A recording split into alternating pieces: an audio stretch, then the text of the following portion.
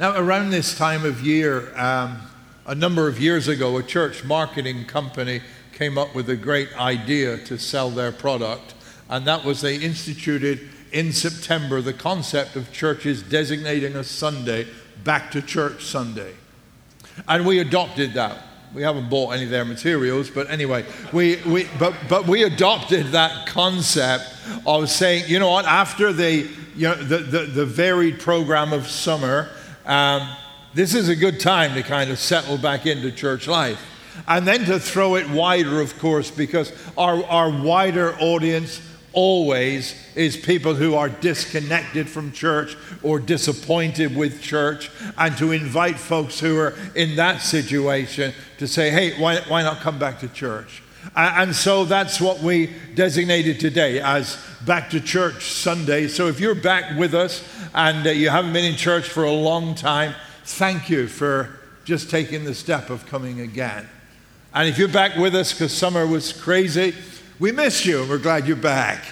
And I was just thinking early this morning, church has been a part of my life for kind of as long as I can remember. I've got vague memories as a child, and it must be about 5 years old or something, of going along to a children's Sunday program in the Church of England church over the back of where I lived. So I guess I started there in the Church of England. But I know by the time I was about 7 years old, my mother was sending us to a Methodist church to their kids' program. And then when I was 11 years old, a friend invited me to an Assemblies of God church where I got involved with the youth group, and I really came to know Christ, and spent my teenage years there. Went to an Assemblies of God Bible school, became a pastor with the Assemblies of God, and pastored with them for 14 years. But some of you will understand if I tell you I was not a good fit in an organized denomination. Be nice. But I wasn't. So after 14 years with the Assemblies of God, I left there, and we started what we referred to and was described as at that time as an independent charismatic church.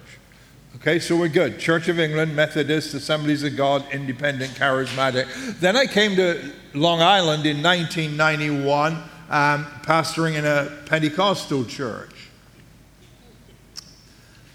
And 24 years ago this month, that all ended, and I just became Roger and started Genesis. Amen. So, now, I know for you that are purists, we didn't. We started as Grace Church.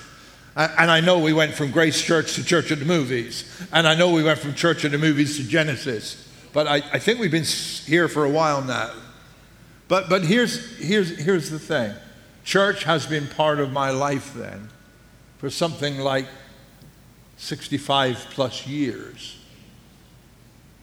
I don't know any other way of life than being very connected and involved with church. Now, you might be here on this Back to Church Sunday, and you know you're here for whatever reason, but you might ask the question, well, why church? What's so important about church for us? Why church? I'm glad you asked that question, because I'm going to answer it now. Why church? Why is church so relevant and so important for us? And what I want to do this morning is I want to run through 4 reasons why church is important. And the first is this: church tweaks my perspective on God. Church, and let me explain what I mean by that. Exodus chapter 20 and verse 8, God is directing Israel about what needs to be important to them. And he says this: remember the Sabbath day by keeping it holy. 6 days you shall labor and do all your work, but the 7th is a Sabbath to the Lord your God. So what actually happened there is God says to his people, he said there's one day in a week that's going to be special for you to honor God. And when I say church tweaks our God perspective, what I mean by that is this: when we come to worship together, we say to God, you're more important just now than anything else is. Okay, you get what I'm saying there? So we're saying it's Sunday morning, and on Sunday morning, God takes priority. God takes precedent. Now, the Bible gives us the picture that when God made heaven and earth, at the end of creation, after 6 days, it says God rested on the seventh day. It doesn't tell us what he did. I don't know if there was football on, but God rested the seventh day. And my mind kind of runs to the thought, maybe he just spent it enjoying and admiring his own handiwork. Maybe he was just having a good look around there, reflected on what he had done. And I wonder if what the Bible is telling us is that there needs to be a specific time we set apart every week where we reflect on what God has done. But you won't manage that while you're doing a dozen other things. Pulling away from everything else. Making God priority is a pattern the Bible sets down for us. In Mark's Gospel, chapter 6, in verse 31, it says this. Jesus at one time said to his disciples, "Come off by yourselves. Let's take a break and get a little rest." For there was constant coming and going. They didn't even have time to eat. You ever had a day like that? You say that's Long Island life, right? There's constant coming and going. I never had the problem of not finding time to eat. I'm going to tell you the truth there. Like that was never a challenge with me. But the constant coming and going in life. And Jesus says, here's what you need to do. I want you to come off by yourselves and take a break. It's that pattern of a Sabbath principle, a day where we separate ourselves from everything else. There's a phrase we used to use, and I know I go back to antiquity now, but there's a phrase we used to use a lot, and we used to refer to Sundays a lot as the Lord's Day. Oh, some of you are old too. Okay. Right? We used to talk, so Sunday's like the Lord's Day. And it's like, if you look at that phrase, it's like, this is God's day. This is a day when God takes priority. It's a way of telling God he matters. Amen. Church tweaks my perspective on God. It reminds me God comes first. That's why the early church, from its inception, started actually making their rest day, their worship day, the first day of the week, because that was the day of the resurrection of Jesus. And so actually, the first day of the week became the day to honor God. So the way you start a new week is you start a new week by recognizing God has my attention before anything else does this week. Sounds a bit heavy, doesn't it? But that's fine, I've got more. No, God matters before everything else. We were, Jill and I were down with our son in Texas over last weekend, and our grandson Jameson is getting into football, real football, soccer. And he loves it, So he has a game at the moment most Saturdays. And then Jonathan said, while we were down, he said, this coming weekend, he's got a game on Saturday and a game on Sunday. And he said, the last time that happened, I said to the coach, I want him to get into a practice of going to church Sundays. So he can't play the Sunday game. So he said, I'm not sure what I should do. I said, well, it's your call. You work out what you want him to prioritize. And this is where I'm really going to interfere, parents. All right? Please feel free to get upset with me because it's happened before. All right? I read this statement on Twitter, of all perverted places, this week. And I read this. It was somebody who's called Melissa the Homemaker. I don't know. But I read this statement. I realize, she said, it's become quite accepted among many Christian families that teaching your children that faithful participation in ball games is more important than faithful involvement in the local church. And she said that is a disastrous decision that is likely to have far-reaching consequences. I'm pretty sure this morning Jameson's in church. He loves church. Hey, and that's part of the secret too, you know. If the kids love church, it won't be a huge hardship for them to say, no, Sunday games we don't do. And you know what I love here? Kids can't wait to get into our kids' ministry areas. Faith, our next-gen pastor, and the teams that work with her have done such a fantastic job. But here's the deal. Parents, we've got to teach our children priorities, and we don't have a lot of time to do that. And if we don't teach them that on one day in the week, God takes priority. Now, I know some of you are watching us online and you don't have the option of being here. And I'm glad you're watching us online, that you're able to do that.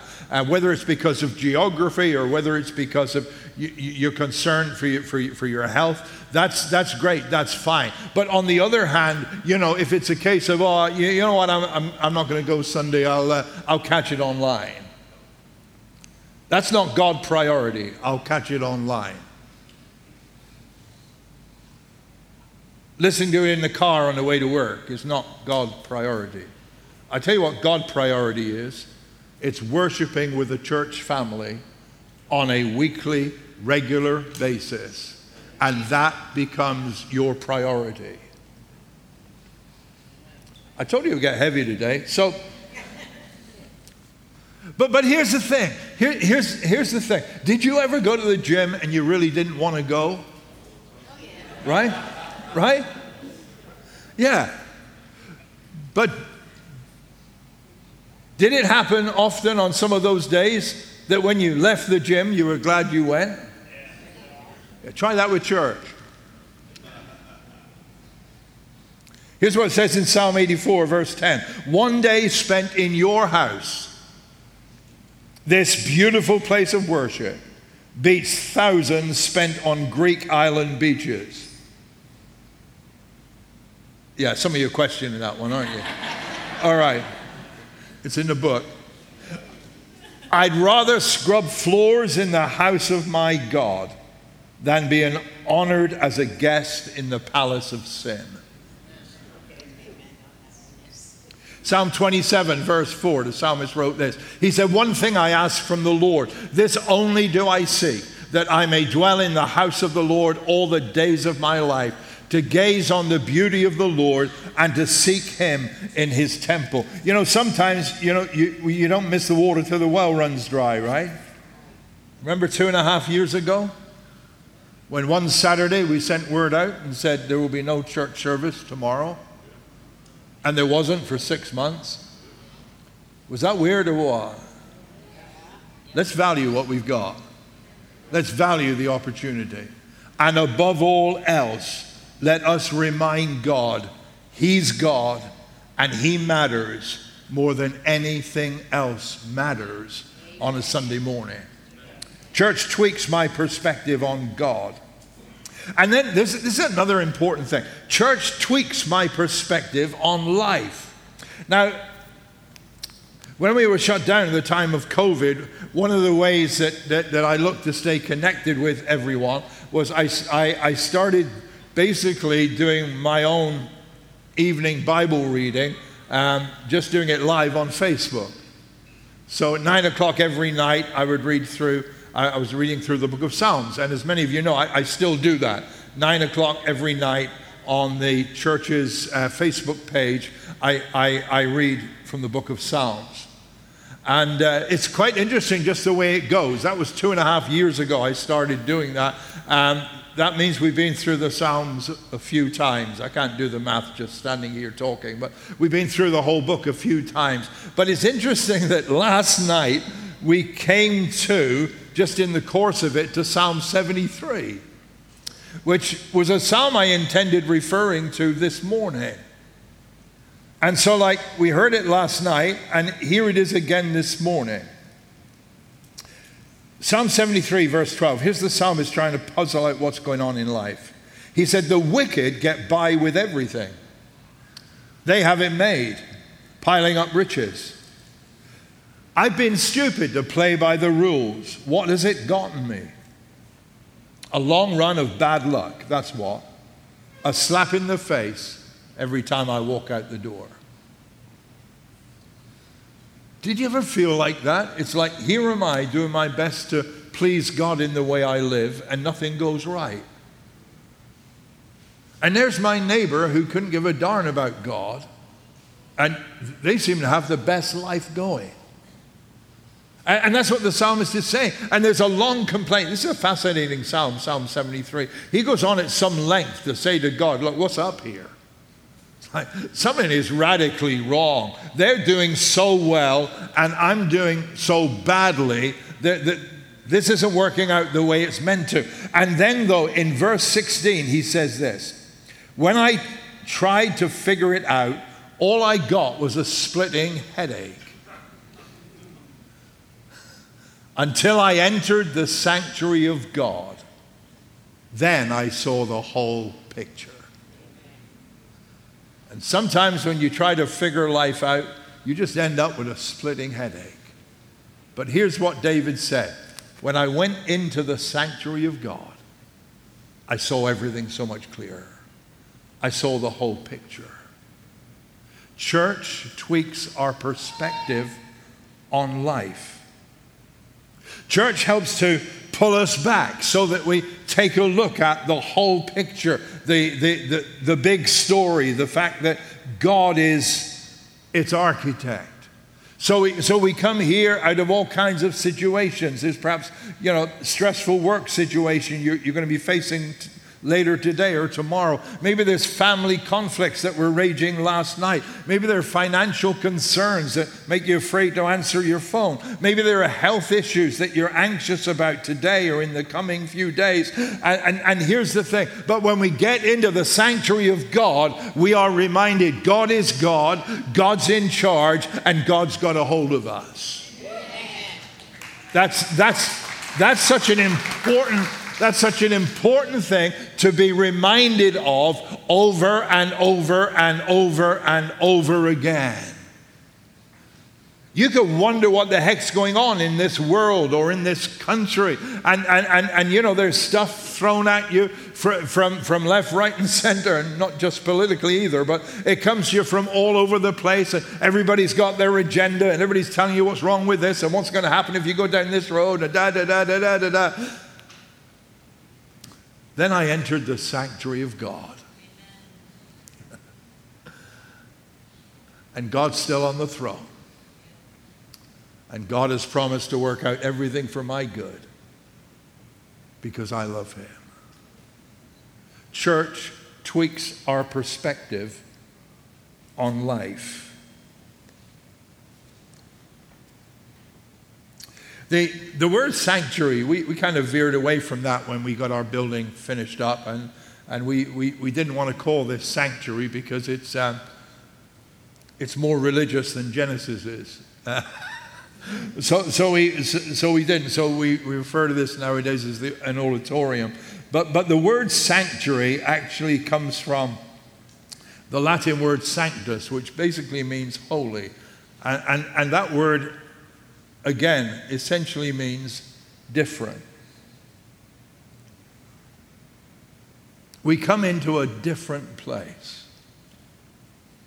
A different place.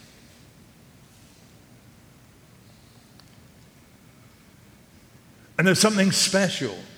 There is. It's not Starbucks, not the library, it's not going to the movies. This place is special. You know, in medieval England, the church was recognized as a sanctuary in the sense of it was a place where people could run to and the law could not touch them. There was a place of refuge from everything that was haunting them or hunting them down. And I just want to remind you this morning, I'm not talking about you breaking the law. You got a red light ticket, you better pay it. But I'm not talking about that. But I am talking about church is a place where we can run into from everything that haunts us in life and feel safe and feel secure. Is that right? It's like where you can walk in the door and like breathe. And you can let your defenses down. A place of different perspective on life. Church reminds us of really what matters. Of which way's up. There's an interesting little story in Luke's gospel about Jesus going to a village called Bethany, and when he gets to Bethany, he goes to hang out with a family that he knew well, and part of this family were two sisters called Mary and Martha. And as soon as Jesus arrived, Mary came and sat right down there with him, and she just wanted to kind of hear what he had to say and listen to every word that fell from his lips. Martha, on the other hand, was, Jesus is here. Like, what are we going to serve him? And Martha was rushing around the house trying to get everything ready to serve Jesus something. What do you give him? You know, right? You can't just look through the fridge and think, we got cold cuts. So it's Jesus is here, and then Martha then comes to Jesus and says, "Excuse me, Master, shouldn't she be helping?" Luke 10:39. Her sister Mary sat on the floor listening to Jesus as he talked. But Martha was the jittery type and was worrying over the big dinner she was preparing. So verse 40, she came to Jesus and said, "Sir, doesn't it seem a little unfair to you that my sister just sits here while I do all the work? Tell her to come and help me." Verse 41, but the Lord said to her, "Martha, dear friend, you are so upset about all these details. There is really only one thing worth being concerned about, and Mary has discovered it, and I won't take it away from her."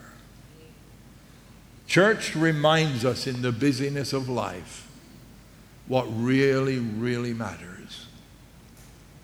God is God, and he cares about me. And when you are reminded of that, it puts every aspect of your life into proper perspective. Church tweaks our perspective on life. And then church tweaks my perspective on community. Church is a place where we feel we belong. It's not just where I go for a service. Are you with me in this one? It's not just this is where I go for a service. I go to church Sunday morning. But church is a community that we come to feel a part of and to belong to. Psalm 122 verse 1 says this. It says, when they said, let's go to the house of God, my heart leaped for joy. I just want you to notice from that verse that this was kind of a communal thing, a shared thing. When they said, let us go to the house of God. The fact is that worship was something that was done in relationship with other people, and it was special because of that. Church is community. The fact is we need church community because, well, I don't know about you. I think I do actually, but I don't know about you, but I need others to look out for me. Philippians 2:4 says, do not merely look out for your own personal interests, but also for the interests of others. A few months ago now, after church, we were going down to a diner to get something to eat, and our grandson Jace was driving behind us, and I parked at the diner. He came running over. He said, pop your trunk. And I was like, what? He said, pop your trunk. Jace is a diesel mechanic, so anything like, I said, what's the matter? What's wrong? He said, you got a light out. I said, oh, is that all? So, I thought the back of the car was falling off the way he's like, you got a light out. But I don't, you know what? I don't know how long I had that light out for. Because I don't see the rear lights of the car, right? I know I should check them somewhere. Leave me alone, all right? But I don't see the rear end of the car. So you know what? And it's kind of like that in life. We need other people at times who look at our lives and our actions from a different perspective, who are able to help us. So we need people to tell us, you got a tail light out, or did you enjoy your sesame bagel? The seeds are still in your teeth, or whatever it needs, Friends tell friends about their zippers. We'll leave it there and move on. We need each other. We need people who watch out for us. We don't just need a service to come to. Church is a family that we belong to, right? Amen. So here's what we're going to do. I want you just to listen to this song, and here's the challenge, right? If you're new to us, we're a little different. Here's what I want you to do. When you hear the opening bars of the song, shout out the first word that comes to your mind. Are we good? All right, let's see what you got.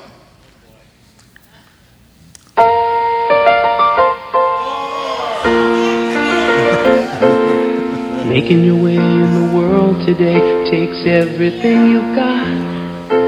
Taking a break from all your worries sure would help a lot. Wouldn't you like to get away? Sometimes you wanna go where everybody knows your name,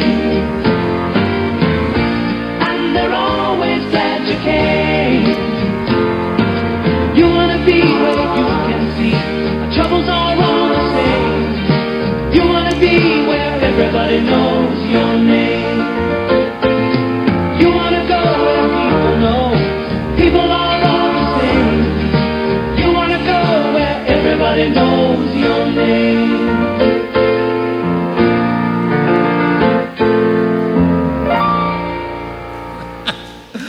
So, I saw so many people smile when they saw that. Like that was crazy. Here's something that I didn't realize till a couple of weeks ago, that actually that ran on NBC from 82 to 93. That means probably this morning, if you're under 40, you're looking at that thinking, what's that? Yeah, we do try to make church relevant, but we might have missed it there. But hey, it's still running on different state channels, of course, as reruns. You know what the shame about Cheers was? It was set in a Boston bar, and it should have been a church. Sometimes you need to go where everybody knows your name. Where everybody knows your name. Wouldn't you like to get away? That's how God intends church to be.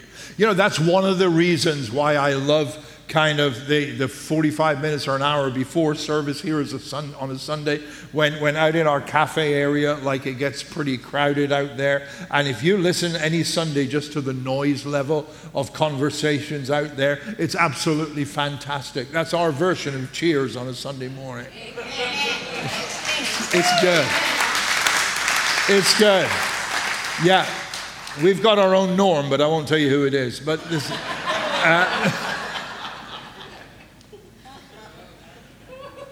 church gives us a fresh perspective on community. We need each other. God made us for community. We need to belong. 1 Peter chapter 3 verse 8 says this, and now this word to all of you. You should be like one big happy family, full of sympathy toward each other, loving one another with tender hearts and humble minds. That's the Bible's picture of church. You should be like one happy family. That's what God wants for us. Church tweaks my perspective on community. And let me say this today. If you're visiting with us today and you haven't been connected with church for some time or even in your life before, I want to tell you this. What we really want for you is not simply you find a service you come to, but we want you to find a family here that you belong to. That's what we're looking for. The original idea when Starbucks was created was to was to provide what was called a third space for people. Somewhere they could hang out that was not work and it was not home. Now, I'm going to be careful here because I've got the highest regard for Starbucks, not just because their coffee's good, but also because they have been a terrific help just in the past few weeks. They've given thousands of dollars to our Grace Care programs.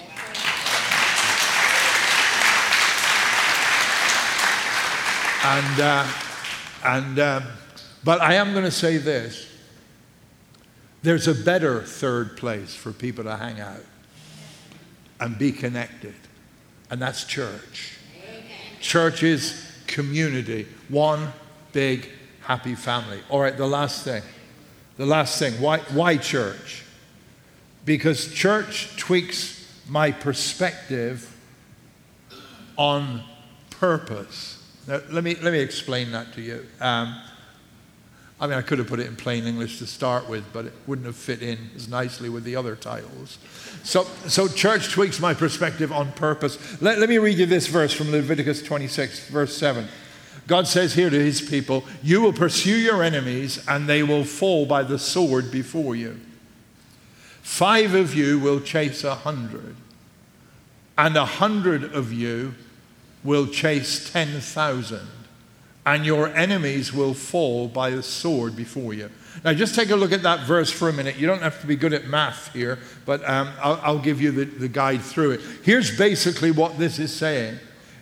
Right? If 5 of you can chase 100, that should mean 100 of you then can chase 2,000, right? That's the same proportions there. But it doesn't say that. It says if 5 of you will chase 100, the fact is 100 of you will chase 10,000. In other words, you can do exponentially more when there's more of you at the task. And church, what church does is it tweaks our purpose. We can accomplish far more together than we can as individuals. And one of the things I love about our church family is if you go through, and you don't have to go back into distant history. If you go back just over the last year or two and see some of the incredible things that we have been able to accomplish together that have impacted the lives of other people, most of them not here, some of them not in this country. But the fact is we are able to make a difference on a regular, weekly, ongoing basis in hundreds and thousands of lives because we're doing it together. We're doing it together.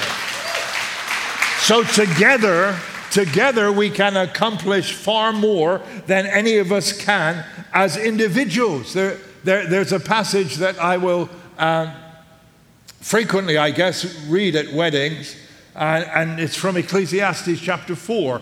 And it says this, many of you will be familiar with it. It says, 2 are better than 1 because they get more done by acting together. 2 is better than 1 because they get more done. Now, if you multiply that out and say, hey, you know what? As Genesis Church family, we are far more effective and impactful because we are together. I can't do a whole lot on my own, and you can't have a very big impact on your world on your own either. But you know what? When you get enough people sharing a vision, sharing a passion, and wanting to sow into that, then you can do some pretty amazing stuff. And that's been the story of what God has done with us and what I believe God will continue to do in the future. A greater purpose. In Acts 2, it describes the early church. It says in verse 44, all the believers lived in a wonderful harmony. There's the church in community. But then it goes on and says this, they followed a daily discipline of worship in the temple, followed by meals at home, every meal a celebration, exuberant and joyful as they praised God. People in general liked what they saw. Now here's the key bit. Every day their number grew as God added to those who were saved. Verse 44, we've got the church in community. They lived in marvelous harmony. But then in verse 47, we've got what happened because of that. Their number grew as God added to those who were being saved. We can impact our world in a far greater way together. Together. Now, if you're visiting today and you're looking for the perfect church, I could have saved you the time. This is not it. Okay? Now, I'm not disrespecting anyone who's sitting here listening today. I'm just talking about the lead pastor. Okay? All right? So I messed that up because I'm not perfect, so I guess the church, that's not it. But it is so important for us to find a family of believers with a vision we want to buy into and to commit ourselves to that family of believers. I believe every church ought to be able to answer the question, what's it for? Nice church, what's it for? And you all know what it's for. If you're visiting today, you might not have picked it up. It's out on that longest wall out in our cafe. What we're for is very simple. We exist, in the words of Jesus, to seek and to save those that are lost. And we do that better together. For those of you for whom church is a part of your life and a commitment in your week, I just want to say I hope what I've shared today encourages you. Keep doing what you were doing. For some of you for whom church might have become a little more casual and relaxed, I want to encourage you. Value what God has made available to us. Remember that when you come into church on a Sunday, you're saying to God, you matter more than anything else. Remember, when life's crazy, you're likely to see it in far better perspective when you come into the house of God. Remember, we can't go through this journey of life alone. God made us for community, one big happy family. And remember, there is so much that we can accomplish together, and we need each other. I thank God for this church family. If I haven't said it recently, and I might not have, I love this church family. I love the people that God has brought together here. It is the greatest privilege of my life to still serve and to still be a part of what is happening here and of what God is doing. The Bible says Christ loved the church and gave himself for her. And I'm going to tell you this, I love the church. I love this church. And the reality, and we are at our most stable and effective when we are fully committed and fully involved in church. Let me leave you with this last scripture from Psalm 92 and verse 13, where it says this, planted in the house of the Lord, they will flourish. Planted in the house of the Lord, they will flourish. That's not talking about a casual acquaintance. Planted in the house of the Lord, they will flourish. That's God's promise to you. What if God knows what he's talking about? It might be worth trying. Let's stand and pray.